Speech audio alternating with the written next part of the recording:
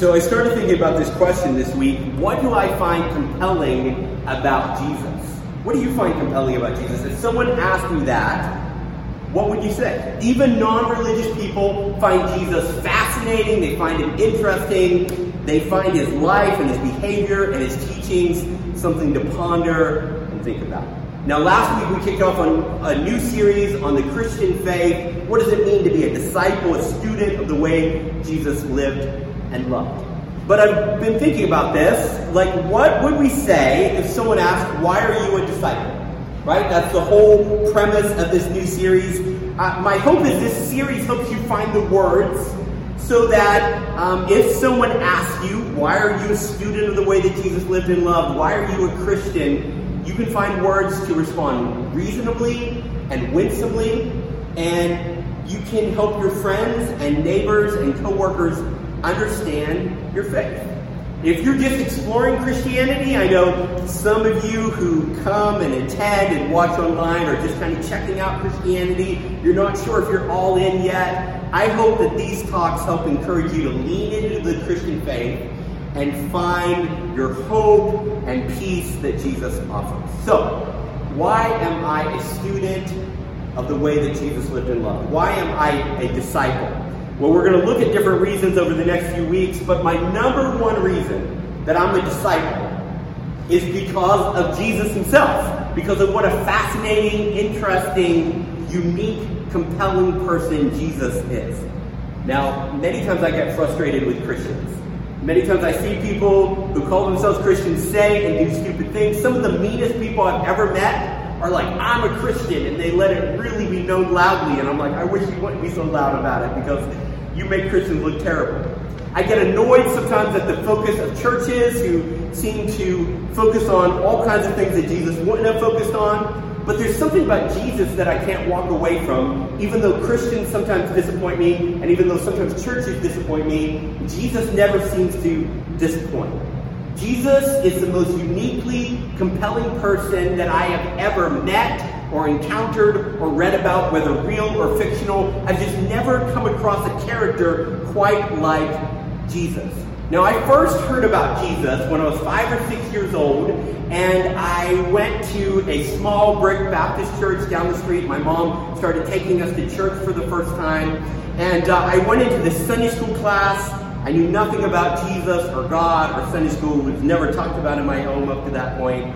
And they gave me this little Bible, and it had a few illustrations in them. And it was a picture of this man knocking at a door, and a picture of this man healing a blind man, and a picture of a man walking out of a tomb beating death. And the Sunday school teacher would tell us these stories about Jesus, and I was fascinated by this character called Jesus. I'd never heard of him before. Now, the Sunday school teacher complained that I ate all the snacks in class. She would put out dry cereal, and I would eat all my cereal, and then I would eat all the other kids' cereal. And so she complained about me being in the class. But little did she know she was putting this spark in me about this character named Jesus. And I've remained fascinated 30 years later now. I'm still just as fascinated with who Jesus is and what he's like as I was as a 6-year-old. When I was sitting there as a 6-year-old hearing these stories about Jesus, my imagination would run wild with every story I heard, everything he said. It fascinated me. And in my childish brain, I remember thinking, if Jesus ever had some kind of cosmic sports team, and he was picking out people for his team, I'd do whatever it takes to be on his team. Because this just seems like such a fascinating, interesting, uniquely compelling person. I want to be on Team Jesus no matter what. And for 30 years, I've done everything I can to be about Jesus and learn about Jesus and get to know Jesus better. And so I started to sit down and write this message, and I thought, how can I sum up everything I find uniquely compelling about Jesus in a short 20-minute message that's going to somehow resonate with people? And so I toned it down to 4 reasons that I find Jesus uniquely compelling. I could have listed dozens of reasons. There were many more that I wrote down, but I broke it down to 4. So here's the 4 reasons that I find Jesus uniquely compelling. I'm a Christian, I'm a disciple, I'm a student of the way that Jesus lived and loved because he's uniquely compelling. And here's 4 reasons I think he's uniquely compelling. Number 1, Jesus asked questions instead of shoving answers. Now I'm going to show you one example, but literally if you read through the Gospels, the accounts of Jesus' life and death and resurrection, you can find dozens and dozens of examples where someone asks him a question or someone presents him an opportunity and he asks the question instead of just telling them an answer. We're so quick in our culture to be like, here's the answer, here's what you should do, here's what you should say, here's what you should believe. But Jesus asked questions. Luke 18, verses 18 to 19. A ruler asked him, "Good teacher, what must I do to inherit eternal life?" "Why do you call me good?" Jesus asked him. "No one is good except God alone." Now this man comes to Jesus. He's a nobleman. He's a ruler. He's one of the elite. He comes to Jesus and he asks the big question, how do I get eternal life? We expect Jesus to say something like, well, believe something, or repent about something, or pray something, or follow me. Instead, he asks the question, why do you call me good? He gets to the heart of the man instead of just giving him what he needs to know. Jesus never force-fed people the right answer. He invited them to ask the right questions. I love that about him. I just love that about that's who he is. Jesus apparently has so much respect for free will and human free agency that he doesn't try to coerce or manipulate or influence our decision. Instead, he helps us ask the right questions so that we can get to the right answers on our own. Now, I think many times in our culture, church is often known more for what it's against than what it's for. But I think maybe that would change if we were like Jesus. We were quicker to ask questions instead of just shoving the right answers down people's throats. They need the right answers, but many times they have to ask the right questions first. Jesus wants you to find the right answers, not just memorize the right answers. And I think a lot of times when I was growing up, I was obsessed with memorizing the right answers, even if I didn't fully embrace them or practice them. He wants us to experience that who he says he is and what he says is true, not because someone told us, not because someone said that's from the Bible, so you have to believe it, but because you experience that what he teaches is true. What he says resonates with reality. If the teachings of Jesus don't resonate with reality, it means they aren't true. You shouldn't believe them. Like if Jesus is fake, I don't want you to believe the Christian religion just because it's good. I want you to believe it because it's true. And if it's true, I think you can ask questions of it, and you'll find that it holds up. Jesus never seems to be in a rush to get someone to a spiritual destination, but is patient with them where they're at in their spiritual journey. Some of you watching online, some of you here, you're on a spiritual journey. We're all on spiritual journeys. Some of you might be getting really close to a big decision about leading into Christianity and following Jesus. Some of you might be far away. Jesus is very patient about where you are in the process. I love that about him. Keep asking spiritual questions, because I think if you keep asking questions and genuinely seek honest answers, you'll find Jesus is the ultimate answer to everything you're searching for. So, why do I love Jesus? He asks questions. Number two, another reason I think Jesus is uniquely compelling is Jesus often annoyed the most religious people in the room and stood up for the spiritual outcast. He often came to odds with the most religious people and stood up for the spiritual outcast. Let me give you an example. John 8, verses 3 through 7. The scribes and the Pharisees, these are the religious leaders and teachers. They brought a woman caught in adultery and made her stand in the center. They're in the temple right now. This is in public. They humiliate her in public. And they say, "Teacher," they said to Jesus, "this woman was caught in the act of committing adultery. In the law, Moses commanded us to stone such a woman. What do you say?" They asked him this in order to trap him, in order that they might have some evidence to accuse him. Jesus stooped down and started writing on the ground with his finger. When they persisted in questioning him, he stood up and said to them, "The one without sin among you should be the first to throw a stone at her." Now, as a rabbi, as a traveling teacher of the Old Testament, Jesus needed the approval and support of the religious elites, but he never seemed to worry about who he was impressing. He never seemed to worry about whether or not they were on his side or had his back, or whether or not he was impressing the right people. Mark Batterson once said that the most impressive thing is someone who never tries to impress. We're always trying to impress people, right? It's a natural human tendency. We want to be impressive. We want to seem like we're important. Jesus didn't walk into a room and identify who had money and influence. He walked into a room and identified who was hurting and how he could help them. I love that about him. Jesus didn't walk in and say, oh, those are the religious elites. I need to get on their good side because they could really make or break my ministry. So I need to make sure that they're with me. No, he walked in and he says, who's hurting here? Who's hopeless? How can I help them? Jesus always sided with the spiritual outcast, even if it meant offending the religious elites who had power and money and influence and the power to hurt what he was trying to do. Jesus always stood up for the weakest person in the room. I love that about him. I find that so uniquely compelling that Jesus stood up for the weakest person in the room, even if it meant coming to odds with the people who had power and influence. Number 3, I find Jesus uniquely compelling because Jesus claimed to be the clearest picture of Yahweh, the God who created everything. And when he showed up, this clear picture of what God is like, he showed up to a small town, to a poor family, and worked a physically exhausting job. In John 1:45-46, Philip found Nathanael and told him, we found the one that Moses wrote about in the law, and so did the prophets, the Messiah, the one who's going to restore the relationship between God and man, Jesus, the son of Joseph. He comes from Nazareth. Can anything good come out of Nazareth? Nathanael asked. Come and find out, Philip answered. Do you remember Jesus? At Christmas, we celebrate the fact that he was born in a cave that housed animals. He wasn't born in a palace. God could have shown up wherever he wanted. Could have shown up in a palace. He could have shown up as a philosopher. Instead, he apprenticed in a physically exhausting job of wood and stone carpentry. He grew up in a tiny village of a few hundred people in a remote mountain community far away from Jerusalem, far away from any type of influence or any type of authority.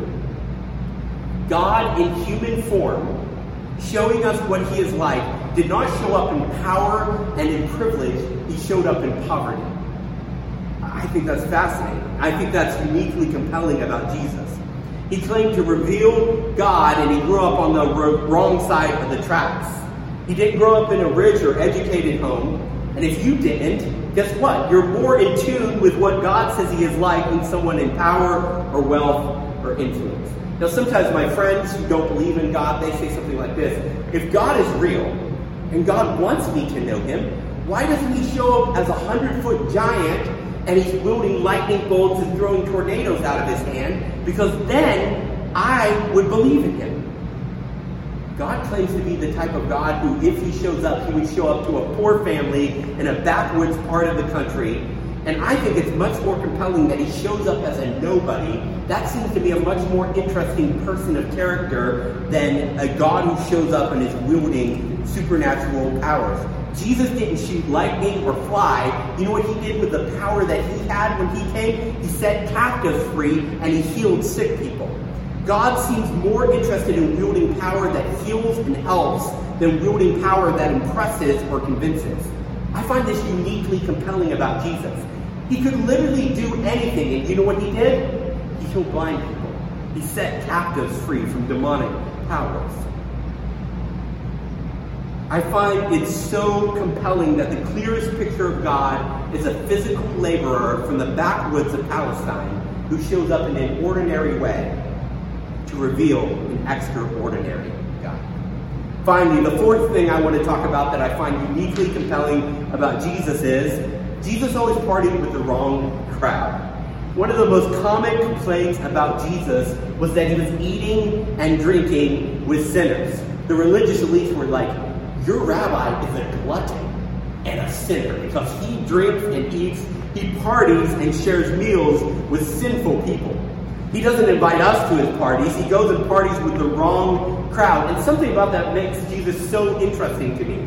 That God in human form spent a lot of his time eating and drinking and hanging out with people that the religious people were like, oh no, don't hang out with them. That's terrible. Matthew 9 verses 10 through 13 says, while he was reclining at the table in the house, many tax collectors and sinners came to eat with Jesus and his disciples. When the Pharisees saw this, they asked his disciples, why does your teacher eat with tax collectors and sinners? Oh, now when he heard this, he said, it is not for those who are well who need a doctor. It is those who are sick. Go and find out what this means. Yahweh desires mercy, not sacrifice. Jesus wasn't worried about his reputation. He wasn't worried about, oh man, if I'm seen with them, people are going to think this about me. If I'm seen with them, people might assume this about me. He actively pursued the people that the religious elites had sidelined in society. Jesus even told one of his short stories, his parables, about this in Luke 14. He said there was a man who prepared a great feast. And he sent out all these invitations to everyone who should come to the feast. And they were all like, no, I'm going to get married soon, so I can't come. And somebody else was like, I just bought an animal, I can't come. I just bought a field, I should go look at it since I bought it. And then, people were like, I got to wash my hair. I added that one. But these were stupid excuses. And the man says, I've made a great feast. I want people to come in and party. So go out and find the homeless and the blind and the lame, the beggars, and fill my party. Jesus told this story because that's exactly what he was doing. He was going out and saying, anyone who wants to come to my party can. If you don't want to come to my party, I don't want you here. Dallas Willard has this great quote. He said, blessed are the spiritual zeros, the spiritually bankrupt, the deprived and the deficient, the spiritual beggars, those without a wisp of religion when the kingdom of heavens come upon them. Dallas Willard is essentially saying these are the type of people that Jesus is looking for. If you feel like a spiritual zero, guess what? You're the type of person Jesus would party with. Do you feel like you're spiritually bankrupt, deprived, and deficient, a spiritual beggar? Maybe you say, Alex, I'm not religious. Jesus came for the people who don't have a wisp of religion about them. These are the kind of people that Jesus made a priority. These are the kind of people that Jesus partied with, and I love that about him. Now today, at the end of this message, we're taking communion together. And one of the things Jesus said in communion was, do this to remember him. Drinking wine and eating bread were to remind us of the way that he partied with outsiders, the way that Jesus always included the excluded, how he desires mercy, not sacrifice, how he invites everyone to come and have a relationship with him, not just the people who look pretty on the outside, but anyone who is hungry for the eternal bread that he offers to our souls. I think Jesus was the most compelling person to ever live, and I believe the world would be a better place if we became students of the way that he lived and loved. I think your life and my life would be better if we became students of the way that Jesus lived and loved. And I think our co-workers and neighbors and family and friends could have everything in their life changed for the better if they became disciples of Jesus Christ. And I think they would do this if someone would give them a compelling reason to check out Jesus. And God has put you and I in their lives to give them that compelling reason. So what do we do with all this? I've talked about 4 reasons that I find Jesus uniquely compelling, but I could have said many, many more. I wrote out a lot more reasons I find him uniquely compelling. If someone asks you, what do you find compelling about Jesus? Why would you be a Christian? Why would you be a disciple? Do you have some reasons? Have you ever thought about this? Like, would you be ready to go if I asked you right now, or one of your friends said, what do you find compelling about Jesus? Why do you think he's compelling? Take some time to think about that. Have an answer ready so that when people talk to you and ask, why are you a Christian? You can say, because Jesus is uniquely compelling to me because he does this, because he said this, because he taught this, because of the way that he behaved and the things that he did. Take time to remind yourself about what Jesus is like. Something I'm trying to periodically do more often is read through one of the Gospels in a week because I forget. One of the things Jesus said at communion is, remember me. Do this to remember me. My tendency is to forget what Jesus is like instead of remembering what he is like. I was reading through one of the Gospels this morning and I found this verse, Jesus does all things well. I forgot that verse was even in there. I forgot all about that verse. I've read through the Gospels many, many times.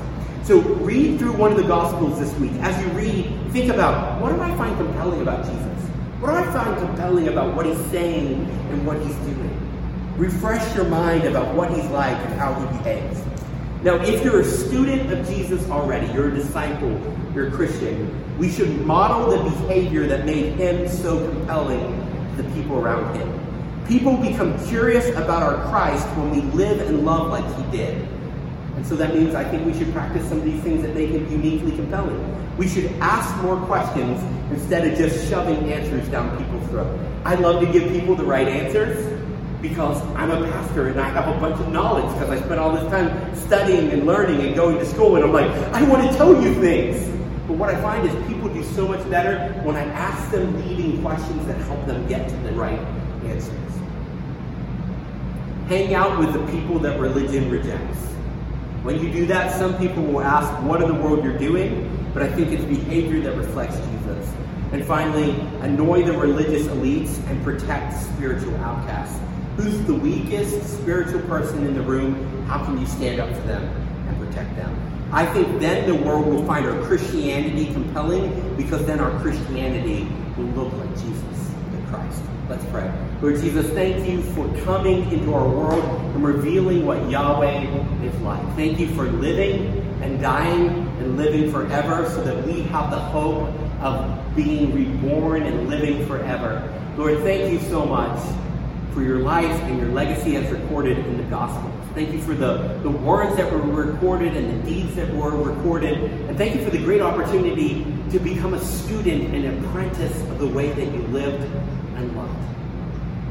God, so often we fall short of the way that you lived and loved, but we're so grateful we have your Holy Spirit to empower us and convict us and change us and mold us to become more and more like you.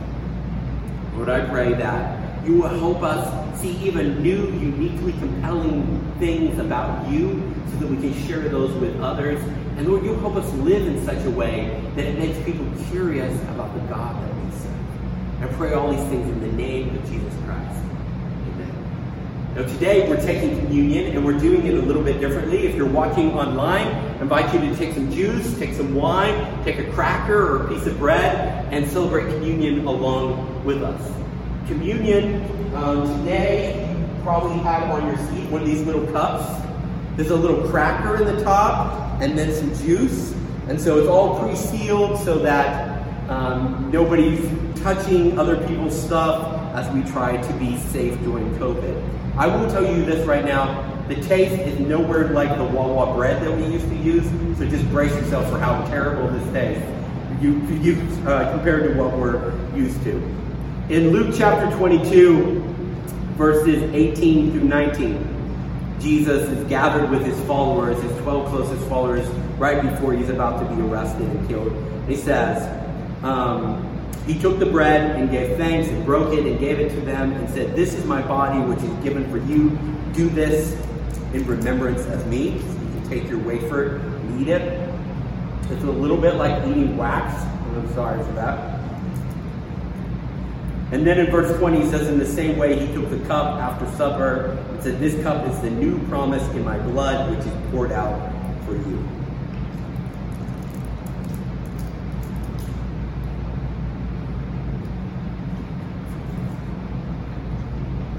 And let's just pray again. And I invite you, where you are, to pray. If you're watching online, to pray and thank Jesus for his sacrifice, that because of his death, we can live his life. Jesus, thank you so much for allowing your body to be broken and your blood to be spilled, that we might have the great honor of being called children of God. So often I forget what you're like, and I live as if I've forgotten what you've done for me.